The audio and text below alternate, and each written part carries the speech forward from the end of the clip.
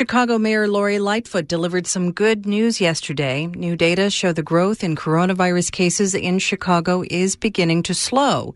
It also shows just over half of all Chicagoans could have COVID-19 right now if they didn't help to flatten the curve.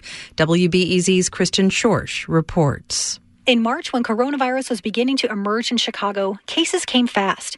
They doubled every 2 days. Now they're doubling every 12 days. These gains represent some of the most hopeful signs yet that we are on the right path and our work is paying off.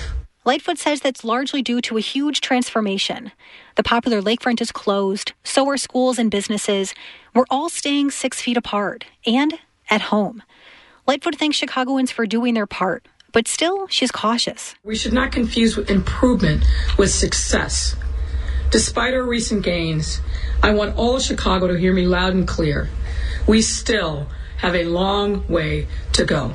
City leaders say there's much to be done before they're comfortable with easing some social distancing restrictions, testing more people for coronavirus, making sure hospitals don't get overwhelmed with patients, and seeing even more progress in the trajectory of cases. We need to get to a point where it is entirely flat and we stop talking about doubling and we start talking about it coming down.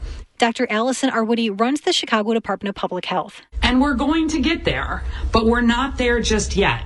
Ultimately, it's Governor J.B. Pritzker's call for when schools and businesses reopen, when his stay-at-home order lifts, and things start to feel a little more normal.